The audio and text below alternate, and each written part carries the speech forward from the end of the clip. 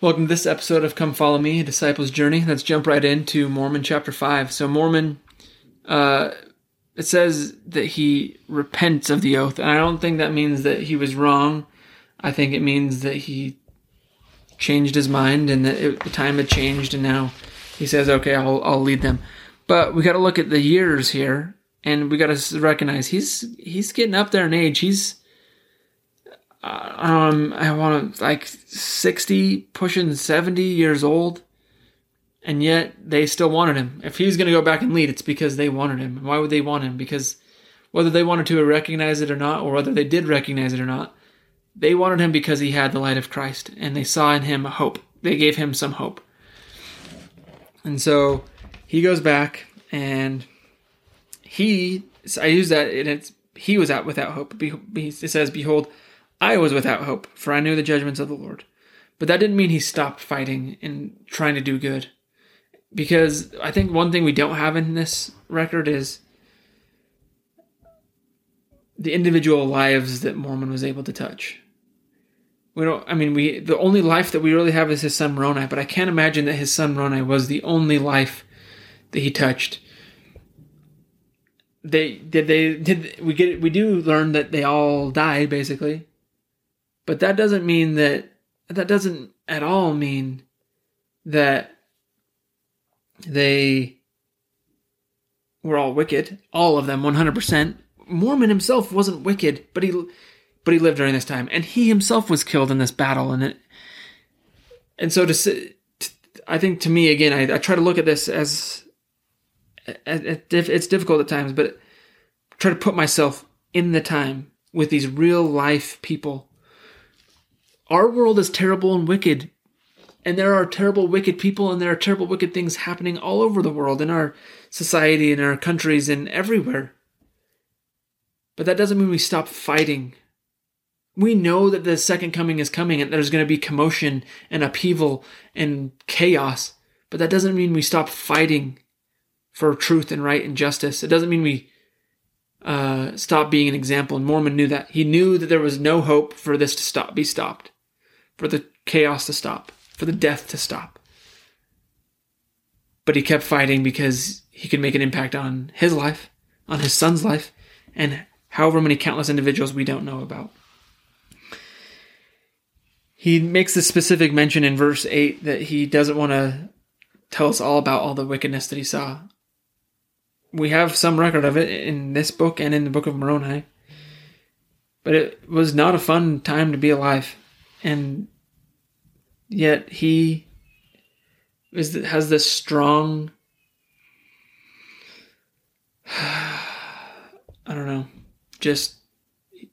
conversion to the Lord that comes through in his writings. In verse, it's from verses like 8 through 11, he's talking about how terrible these things are. And he says, and I remember reading this, I was in Fairfield, Iowa on my mission. Is the second area of my mission. And I remember reading this chapter, these verses, and I don't know if it's because I was more converted and I had become more converted over time, obviously, on my mission. It was far from the first time I had read the Book of Mormon for the first time. I had read it many times. But as I read these words, and he says, and now behold, this I speak unto their seed, and also to the Gentiles who have cared for the house of Israel, that realize and know from whence their blessings come. And so he's saying, I'm speaking to the house of Israel and from the people who know where their blessings come. Remember, he specifically has said back in chapter 3 that these people that he lived with, they boasted in their own strength, and they did not realize that it was the Lord that had spared them. And so he's saying, I'm not writing to them. I'm writing to the house of Israel and to they who know where their blessings come. And I remember thinking, that's me. I recognize the Lord's hand in my life. I recognize that it's all of my blessings come from him. So I'm like, I read that verse and I'm thinking, like, I remember thinking, oh, that's me. And then it says, for I know that such will sorrow for the calamity of the house of Israel. They will sorrow for the destruction of this people. They will sorrow that this people had not repented, that they might have been clasped in the arms of Jesus. And it hit me. I remember this, it just hit me like a ton of bricks.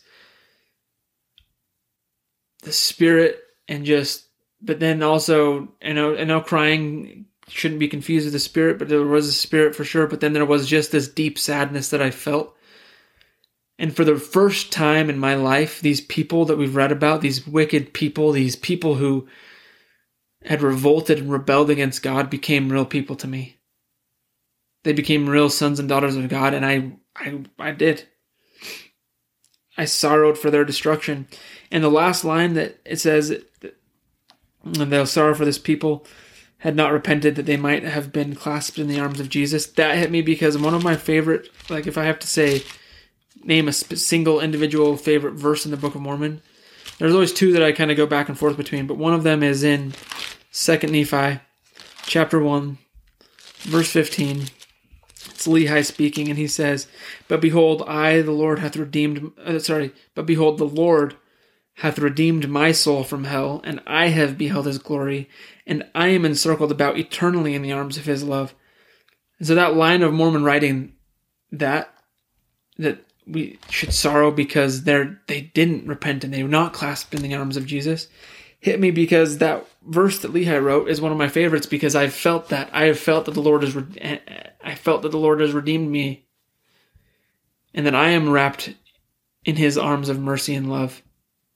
And so then to think these people missed out on that's worth sorrow. That is sorrowful. As we move on in chapter 5, Mormon testifies that the Book of Mormon will come forth to persuade the house of Israel, to convince all of Israel that Jesus is the Christ. And then in verse 23 it says, Know ye not that ye are in the hands of God? Know ye not that he hath all power, and at his great command the earth shall be rolled together as a scroll? And this imagery of hands in the hands of the Lord denotes that we are at his mercy and his power. Elder Craig Zwick said, Hands are one of the symbolically expressive parts of the body. In Hebrew, yad, the most common word for hand, is also used metaphorically to mean power, strength, and might. Thus, hands signify power and strength. To be in the hands of God would suggest that we are not only under his watchful care, but also that we are guarded and protected by his wondrous power. Throughout the scriptures, reference is made to the hand of the Lord. His divine assistance is evidenced over and over again. His powerful hands created worlds, and yet were gentle enough to bless little children. Every one of us needs to know that we can go in the strength of the Lord. We can put our hand in his, and we will feel sustaining presence to lift us to unattainable heights unattainable alone. How do we learn to extend our hand and connect to the comfort provided by the Lord? Here are 4 keys. Learn, listen, seek the Spirit, pray. Pray always. The Lord will provide sustenance and support if we are willing to open the door and receive his hand of divine assistance. Imagine the wounds in his hands and his weathered hands, yet, yes, even his hands of torn flesh and physical sacrifice. Give our own hands greater power and direction. It is the wounded Christ who leads us through our moments of difficulty. It is he who bears us up when we need more air to breathe or direction to follow or even more courage to continue. If we will keep the commandments of God and walk hand in hand with him, in his paths, we will go forward with faith and never feel alone. I love that entire quote. What I want to go back to is one specific part. He said, to be in the hands of God would suggest that we are not only under his watchful care, but also that we are guarded and protected by his wondrous power. How do we be in his hands? How do we be under and guided by and protected by his wondrous power? Well, in the ordinance of the priesthood is the power of godliness manifest. We make and keep sacred covenants through the ordinances of the priesthood, at baptism and in a temple. As how we access the power of God. It is how we can be clasped in his hands. It is how we can be, using the words of Mormon here, clasped in the arms of Jesus. So things are not going great for Mormon and his people here. And as we transition into chapter 6, there's going to be a great final battle, and Mormon is going to despair and lament. As a matter of fact, I'm just going to wrap Mormon chapter 6 into this episode as well, because in verses 16 through 22, while we're talking about hands and being clasped in the arms of Jesus, I want to read what Mormon said about his people. He said, "And my soul was rent with anguish because of the slain of my people, and I cried, O ye fair ones, how could ye have departed from the ways of the Lord? O ye fair ones, how could ye have rejected that Jesus who stood with open arms to receive you? Behold, if ye had not done this, ye would not have fallen, but behold, ye are fallen, and I mourn your loss. O ye fair sons and daughters, ye fathers and mothers, ye husbands and wives, ye fair ones, how is it that ye could have fallen? But behold, ye are gone, and my sorrow cannot bring you your return. And the day soon cometh that your mortal must put on immortality, and these bodies which are now mouldering in corruption must soon become incorruptible bodies. And then ye must stand before the judgment seat of Christ to be judged according to your works. And if it so be that ye are righteous, then ye are blessed with your fathers who have gone before you. Oh, that ye had repented before this great destruction had come upon you. Behold, ye are gone, and the Father, yea, the eternal Father of heaven knoweth your state, and he doeth with you according to his justice and mercy." Now, it's a sad poem, but that strikes me as very poetic and beautifully written. And again, I think, how did a man who lived his life in bloodshed and war, in hardship and trial and dark and depressing times, learn to write like that, and write so beautifully and eloquently about judgment and about Christ and about his arms of mercy? And how he did it, I think, is he was of sober mind, and therefore he was visited of the Lord and tasted and knew of the goodness of Jesus. Despite what was going on around him, he had his eyes firmly set on the light of the world, on Jesus Christ. That allowed him to be full of light. It allowed him to lead his family with light. It allowed him to teach his son Moroni, who sits upon the temple around the world, blowing his trumpet to welcome in and usher in the second coming of Christ. This man, Mormon, was able to be faithful in dark and depressing times. And I think there is much that we can learn from him. In closing out, just a recap of chapter 6. They've gathered together in the land of Cumorah, a great last battle, and I mean, hundreds of thousands of Nephites are killed in a single battle. And essentially the entire Nephite civilization is wiped out in this battle and in the other battles surrounding, leading up to this time. But Mormon, like Nephi, knew in who he trusted. He knew that he had been clasped in the arms of Jesus. And he knew that no matter what happened in battle, he knew that he would probably lose his life. He was afraid, in writing to his son Moroni, that he would never see his son Moroni again because one of them would be killed. He lived with this fear that I hope, you can see he was a human. I hope that you can relate to that. I think you can probably relate to that. To the fear and uncertainty in the world that you live in, and the trials and hardship that your family faces. And yet he wrote, again, we'll talk about it more when we get to chapter 7 of Moroni. Moroni chapter 7 is probably the most full of hope chapter in the entire Book of Mormon. It is about faith, hope, and charity. That's what he wrote about.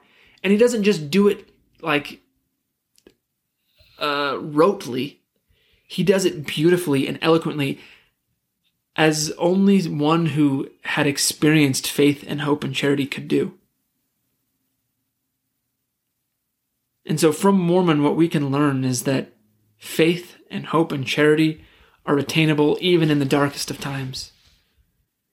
Even and especially for our enemies. Think back to, I think of, a few thoughts just flooded my mind here. So the Nephites started swearing upon by all the things that Christ had forbidden them. Christ also taught them to pray for your enemies, right? And love your enemies. In the same chapter, 3rd Nephi chapter 12. And yet, what did the Lamanites and the Nephites start to do back in 4th Nephi chapter 1 and leading into these wars? They taught their children to hate their enemies, to hate the Nephites.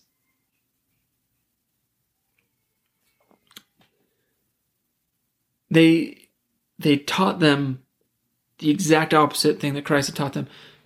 Mormon, meanwhile, was leading a life that allowed him to write Moroni chapter 7 with authority. He was leading a life that he was teaching his children to love their enemies, to love their wicked brethren around them. And so what we can learn, what I can learn from Mormon, is that no matter the time that we live in, no matter who we associate with, and who we have dealings with, no matter what our community and our society and our cities and states and countries are choosing to do around us, we can have faith, hope, and charity. Without charity, we're nothing. The reverse of that is true as well. With charity, we are everything. We can become everything. We can become like Christ. And that's up to us, no matter what's going on around us. Thank you for listening. Thank you for my wife, as always, for letting me record. Another shout out to my mother-in-law, Devry, for the recording equipment. I appreciate it. Thank you all for listening, and I appreciate you. I hope you'll join me next week as we finish out the Book of Mormon. Mormon, 7, 8, 9. We're not finishing the entire book. 7, 8, 9 next week. Enjoy your studies this week. I look forward to hearing from you, and thank you.